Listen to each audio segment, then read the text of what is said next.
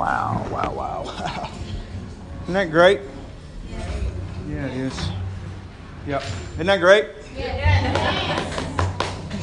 Yeah. Isn't that really good?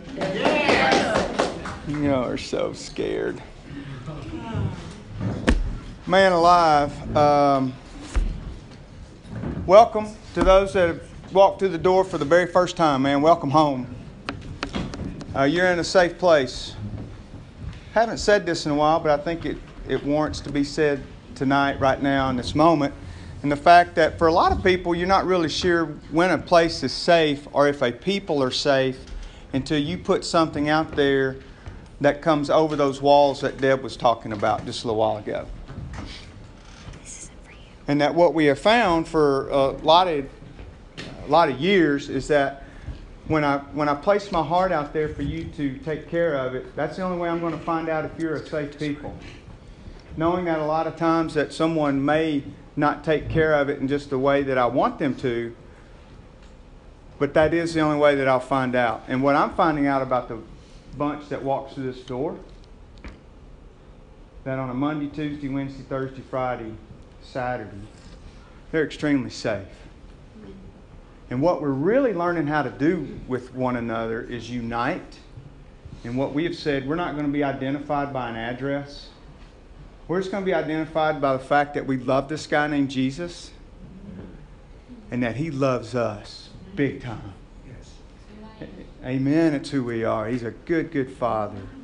And so tonight, if you were with us last week, you know last week we set sail. We just started following this guy named Peter. And we were placing ourselves in the midst of how they would live life back in the day when Peter and the gang would stroke out these letters on this parchment, this leather, this stuff that would come out. And if you were scattered, that's who Peter was writing the first letter, his first letter. He was writing to a people that had been scattered. And so for us, it would be like, all right, you live here in Murfreesboro, and just crazy starts to happen because people are starting to find out you love this guy named Jesus, and they don't dig that, and so they're after you. And so in their being after you, we scatter. And so as we scatter, guess what goes with us? Jesus. Amen. The incredibly cool news of Jesus. And what Peter is doing, these letters are called the letter of hope. And so what he was doing, he was writing to encourage and to say, look, we know that you are going to be scattered. We knew it.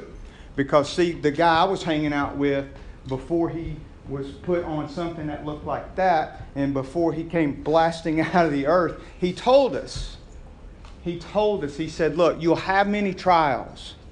You'll have a ton of sorrows. You will be scattered. Every one of you will leave. Even you, Peter. Even you that says that you'll die with me. You're going to run. And he did. But yet Jesus searches out Simon Peter to say, I'm setting my church upon you, the rock. So Peter is pulling from the words that he knew Jesus told him when Jesus, before he placed himself on the cross and before he did empty out the earth and before that when we said yes to him that we were filled with the Holy Spirit and before everyone was scattered, Jesus said, I have overcome the world. I have overcome the world. He said, so in your being scattered, in your trials and sorrows, where you are to live now is knowing that the fact your trials and sorrows do not determine the love of God for you. Amen. Say it again. I hope I can. I'm really just kind of winging it right now. Yeah, thank you. Our trial, and I really couldn't remember. That our trials and our sorrows don't determine His love for us. That in Him overcoming the world, He is saying, look, the reason I emptied out the earth is so I could live in my favorite place ever, that's within you. It's called the Holy Spirit. And so now I get to find out how to walk down this trail. And so if you were with us, we said, man, we're going to go hiking for a little while. And in our hiking, we're going to see these next rectangles that are up there, and there's the white one, and so we're starting to walk. And within the trails that we're on, trials come. Right? And so our trail at times is easy. Sometimes our trail starts to get a little arduous, like the fiery gizzard. That was rough. And yet all through that, the circumstances of the trail do not determine who we are. It powers us. So tonight, what we're going to do is we're going to live that out. One of the verses that hit me a long time ago was that in Acts, when the brothers and sisters were getting together. And one part of that, they said they had everything in common. And it hit me like a ton of bricks. How did they know? How did they know they had everything in common with each other? Well, they did what we're about to do tonight. They did what we've been doing for almost now for the past 5 years, is getting ourselves back to first century church. And you're doing it beautifully. And you're bringing more and more with you to say, look, God is who He says He is. And I am who He says I am. You're going to hear that. Our tour guide tonight is Solita. She's going to lead us down the trail, and she's going to show us the next rectangles in her life. You might be able to say me too in some of her trail. I don't know. If so, I pray that God cuts you loose and goes to her. So Solita, you come on up. We're going to let you start sharing here. So you come on up. Delilah, you come up over here too. Just for a second. I think I got it all here. Yep. Okay.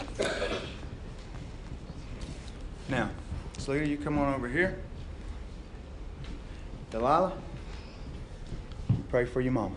Okay. All right. When she says amen, you are cut loose. Okay. Dear Lord, thank you for putting my mom somewhere safer than we used to be in. You've definitely worked a miracle in our lives, and we both have no idea where we would be without you. It's a blessing for her to be able to come here every Saturday and even tell her story and how you've worked your wonderful ways through her, and I just don't know what I would do without her. Mm-hmm. Amen.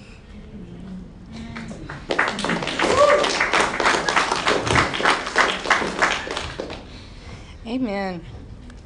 I don't give her enough credit. You know what?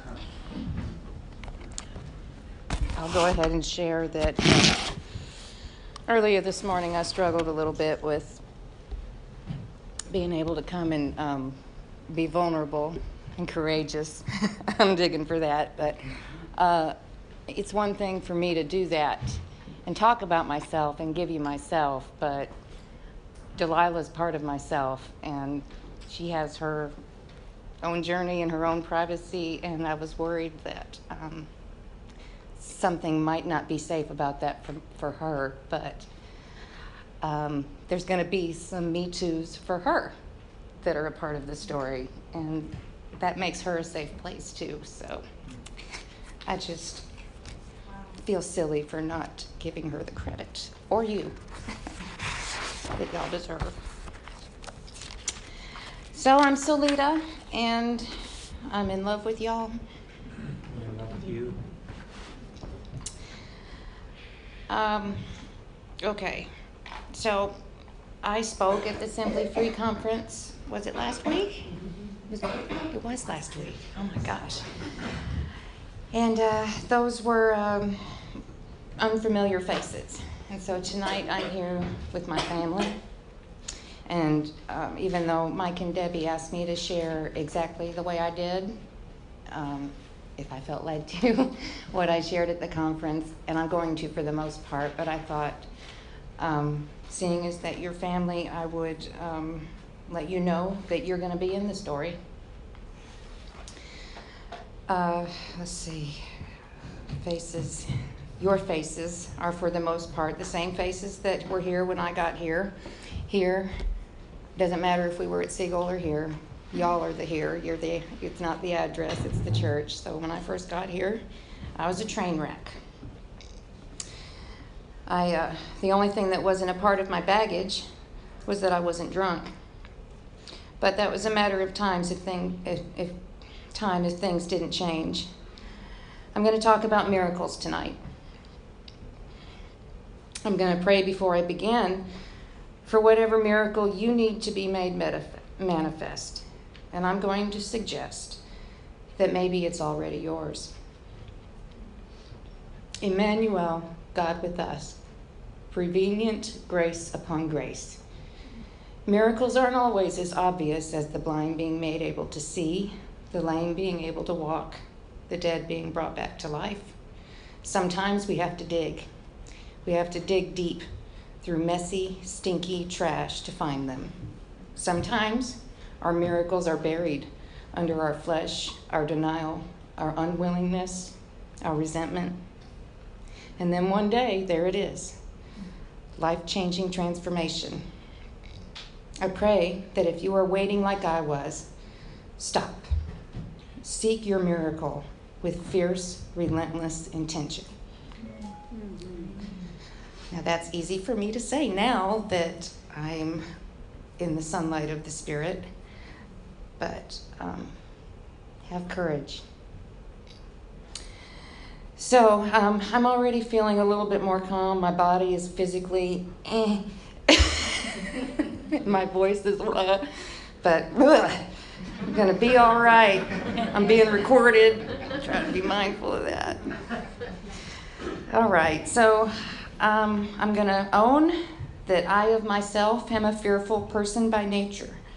I've always been afraid, and for a long time, probably from the age of 14 to 38, I drank that fear away. I was always fearful of what you thought, what my family thought, what my friends thought, what my coworkers thought. I looked to all of you on the outside to make me okay with me. And in that fear, I made you my gods. Today, it is Almighty God who empowers me. It is His indwelling Holy Spirit that gives me courage. It is the one true God who sent His Son Jesus to die for my sin debt, that I may live and thrive in freedom that emboldens me to share today. I just want to praise Him for that and to ask His blessings over all of the open hearts, the broken hearts, and the Me Too's that might be here tonight. And so I would like to first begin telling you a little bit, here it is, about the early years of Solita, but I don't want it to be super, well, actually this is super specific. It's an exercise that I was given to do by a friend a long time ago. It's where you, it's a series of I am statements where you just think about your upbringing or your past, objects, places, smells, foods, people, and that stand out to you for whatever reason, and you put an I am statement in front of it. And so instead of getting into a drunkalog of poor me, I thought I would share with you my I am poem. I am from wine bottles. I am from a record player playing Rolling Stones songs. I am from my mother's octagon jewelry box that held fancy things and my baby teeth. I am from the lacy black shawl with fringe. I am from pea-soaked sheets in the middle of the night. I am from potted plants and flowers on patios. I am from palm trees and beaches. I am from concrete utility poles and sidewalks and tumbleweeds. I am from the Tasty Freeze and deep-fried burritos.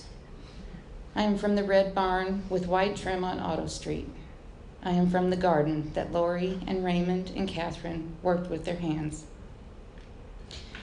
I am from stomach aches from the crabapple trees behind Mandeville School where I wasn't supposed to ride my bike. I am from workers.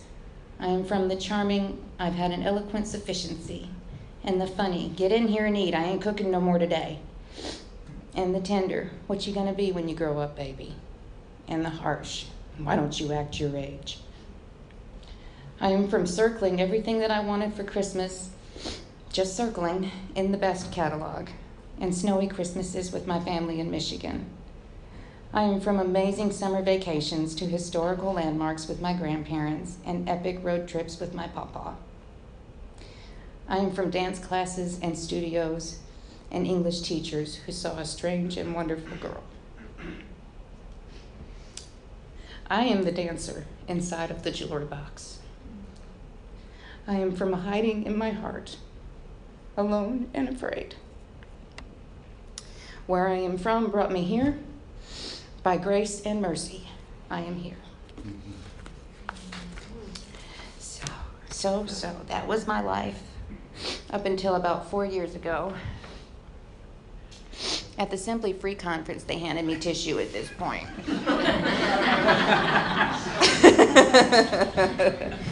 Thank you, brother. The hanky. Look at that. Okay, awesome. So up until 4 years ago, that was what I lived out. That's what I believed, and that's what I lived out. And it wasn't all bad. I, like many people, though, had swallowed the wrong Jesus. I'd screwed up my life beyond redemption. Sure, I could believe that God could take away my dis-ease, but I wasn't so convinced that he would. For the first 6 months of my sobriety, I was dry. I had accepted that I was doomed to a life of boredom and mediocrity. And was I still afraid? No, I was terrified. In fact, had I not met up with 2 women who came into the workhouse and taught me about the Jesus that I know today, and had I not begun to believe out who he says I am, I have little doubt that I would be drunk today. Sobriety is not sufficient for recovery, but God's grace is. So these 2 women who I mentioned represent an agency called Doors of Hope, which was a relatively new agency at the time, a nonprofit that purposed to help women like myself who were re-entering society after incarceration break the cycle of whatever lies were no longer working. I'd like to share a little piece that I wrote about my experience with that program that has now broadened its reach to serve women outside of the correctional system as well as men in the Braveheart program. I'm still living life with these people, so this is just one little very small aspect of what they've given me. I, like most Doors of Hope clients, am no stranger to bondage, to slavery. We know too well what it means to be bound by the flesh and slaves of self. Most of us have experienced the obvious bondage of incarceration, but our flesh, our bodies, have also experienced what it is like to be slaves of food, sex, drugs, alcohol, stealing, manipulation. We depended on our survival skills, and they failed us. When I met up with Doors of Hope while I was incarcerated, I thought that my freedom and independence would look like me being able to take care of myself and my daughter without needing help from anybody. I saw single mothers all around me who seemed to be able to make it work on their own, and I wanted to be like them. I carried a tremendous amount of guilt for my failure at being able to succeed on my own. When I was released from incarceration, a part of me stayed there. Even though I was free to walk without chains and breathe fresh air, I was nowhere near free. That was what I was looking for in Doors of Hope. I wanted them to teach me how to live freely and independently. But rules and policies and weekly meetings and accountability and random urine screens felt like a more palatable form of probation. I didn't see how any of that was getting me closer to my goals of independence and freedom. When my daughter and I moved into one of the Life Program homes that actually had 2 kitchens, I thought, well, this will be okay. We can just live on this one side and everybody else can live on the other side, and our cars won't even pass. But I was wrong about that. I'm happy that I forgot that this was part of what I was going to share tonight, Kayla, but Kayla was in the other kitchen, so to speak. She was who we started living some life with. We were encouraged to live in community, to share the kitchen, to share chores, to eat together, and to live life together. I did not readily embrace that, but that was where I started redefining my freedom. During that season, I needed help with just about every aspect of my life: transportation, childcare. Delilah was about 9 at that time. Groceries, recovery meetings, church. I discovered that I was empowered to ask for help. I discovered the benefits of interdependence, of living life with help, support, encouragement, and prayers of others. I discovered that giving of myself not only helped others, but it made me feel good too. Slowly, that guilt that had kept me from living in the lies of failure began to melt. As time passed, in living within boundaries and accepting help and earnestly seeking truth, I experienced the freedom that had for so long eluded me. That was it, the truth. Through much dying to self, I am today able to walk in truth with myself, with God, and with others. It is the truth that makes me free. And it is my joy and my honor and my unending blessing to say that I am still a client of Doors of Hope, and I always will be. Today, I have a kin sister who is going through a similar uncertain season that I went through. I get to pray for her every day, and I get to encourage her with letters every week. I get to share my experience, strength, and hope with clients coming up behind me, and it is great fun. I also get to sit on the advisory board for Doors of Hope, where I get to be a part of what goes on behind the scenes to ensure that this program stays around for as long as there are women and men ready for a miracle. And so that brings me to my last prepared piece that I wrote that touches on how I define miracles, because I promised you I would talk a lot about those. I wrote a piece called A Fresh Start for one of the Doors of Hope newsletters.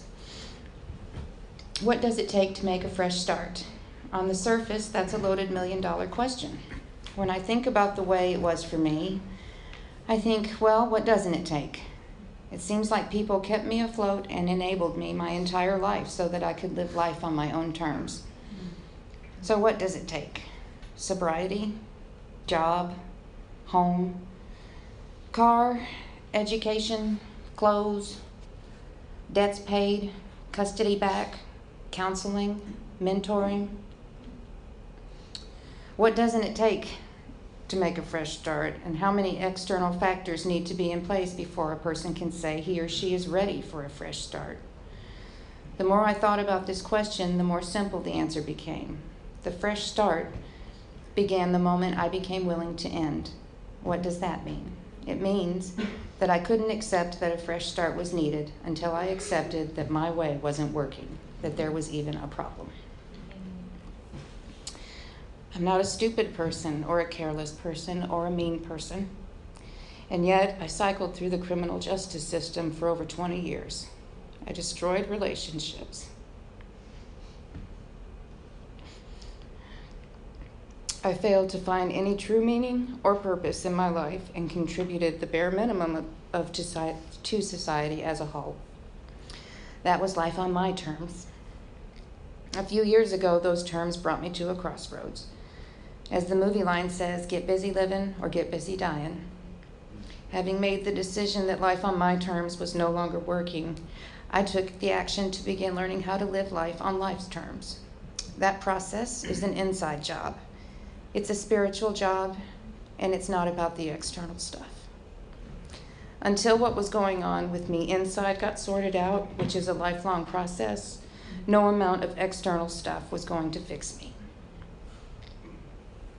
Addiction had placed me well beyond human aid, so how could I ever expect human aid to save me?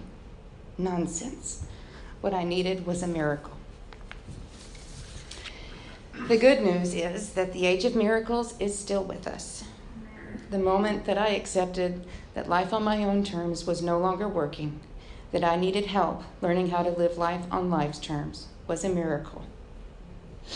My circumstances were different and challenging and complicated and absolutely solvable when I was ready to learn and try to do things differently than I have ever done them before. God placed helpers in my life who provided that education and mentoring and accountability and resource linkage that bring about the external securities that find a person like myself who had nearly lost all, living in recovery and freedom. I have the sobriety. I have the job. I have the home. I have the clothes. I have the education. I have the custody. I have the debts paid in full. Not just talking about money. Amen. Amen. I have the stuff. But the neat thing is that if I were to lose it all tomorrow and be forced to make a new fresh start, I would be able to do it because it is well with my soul. Another neat thing is, while it takes surrender to find recovery and freedom can never be taken away unless they are surrendered. What does it take to make a fresh start? It takes a miracle. That's all. I am. So now what? Does being a miracle make my life easy and soft?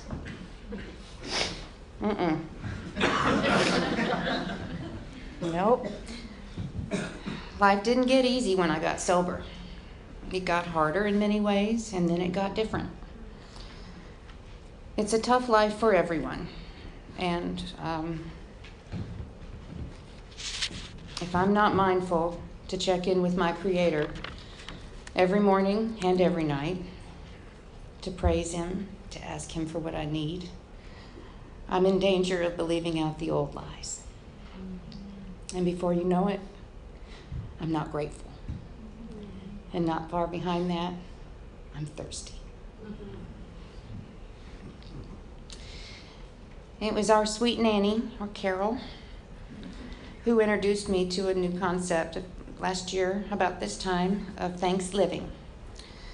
In fact, I remember we were talking about the Thanksgiving holiday. We were talking about how much better it is for us if we have a mindset of daily thanksgiving as opposed to a one day a year giving of thanks.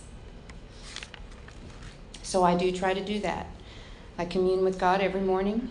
I take that a little step further, and I share those meditations on social media and with my church. One of my most favorite tools of recovery has been a fearless effort to be transparent, to show those who would read that the struggle is real, to testify that God's blessings are abundant, specific, and intricately detailed in proportion with my prayer, my praise, and my obedience. My most recent mountain has been with an endeavor to obtain my restricted driver license.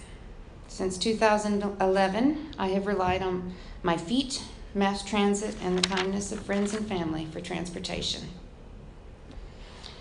After I received a promotion at work and also got a credential that garnered me a little bit more money in salary, I decided that maybe it was time to begin to consider thinking about a car. After I graduated from the DUI court program, which was due largely to the assistance of Doors of Hope and you, thank you, my caseworker told me that I was eligible for a restricted license. I never pursued it because I didn't have a car. But after 4 years of walking and asking others to sacrifice for me, I finally decided that it felt like time. I began talking to God about it and praying for guidance. That was around springtime of this year. The effort saw many blessings, and I've experienced several rugs being pulled out from under me. I have misinterpreted God's will, and I am still walking. But I walk past a beautiful car every morning when I leave the house. So there's hope, and God's will as well. So I know that many of you read those devotionals that I post every morning, and you may remember one that I had been talking about, this funky box where I was trying to make pieces fit together and felt like I was trying to be in His will, but I just could not navigate anywhere. I wasn't getting anywhere. In fact, I was starting to lose a little bit of hope and felt like Sisyphus, the mythological figure who was doomed to push the boulder up the mountain for eternity. And so I just asked God to put me on top. Well, then another point of it that I didn't realize until I started thinking today as I was preparing was you all pointed out to me in one of Mike's sermons that the mountain is often me. So I asked God to put me on top of the mountain, on top of my flesh, on top of myself, so that I could see clearly what stretched out in all directions, whether it was green pastures or fire or just an unending range of mountains to help me kind of figure out what to do. And so he did. I mean, it was almost immediately that afternoon that I received some clarity and some peace in my heart about what needed to happen next. So later that evening, my mother sent me this text, and it didn't make a whole lot of sense. Her take on Sisyphus was unique. That's all I know how to say about it. I praise you all for also teaching me how to love her right where she is, because I wasn't always able to do that. So my response, I deleted it since then. I shared it at the conference, but what my response to her was, I think is worthy to share again, and that was that Sisyphus was doomed to push the same boulder of the same mountain every day. There was no victory. There was no hope. There wasn't even a sense of I reached the top and start over, but I know I reached the top the day before, so I know I'll get there. It was hopeless. And there's always going to be a mountain, and it's always going to be me. But the mountain changes every day. It's a new struggle. There are victories. We are not doomed to push the same boulder of the same mountain. We learn, and we're given grace, and God's grace is sufficient. Amen. Not only is it sufficient, but it is prevenient. It's always been with us, always will be, and there's nothing that we can ever do to be separated from it. Amen. God reveals proofs to me daily that I am not the sinner saved by grace, who I for so long believed myself to be. I am a saint, Amen. Beloved, forgiven, Yes. and completely accepted in his sight. Yes. Yes. Yes. Today I thirst no more. My cup runneth over. In the days that followed that conference, Mary Catherine had expressed in text that she was happy that I got to share our story. And I knew that she meant my story. But God was in her fingers, and she texted our story. And it really is our story. It's God's story. And we get to all be in it together. And I'm delighted and well pleased. I love you each one, and I thank you for letting me share.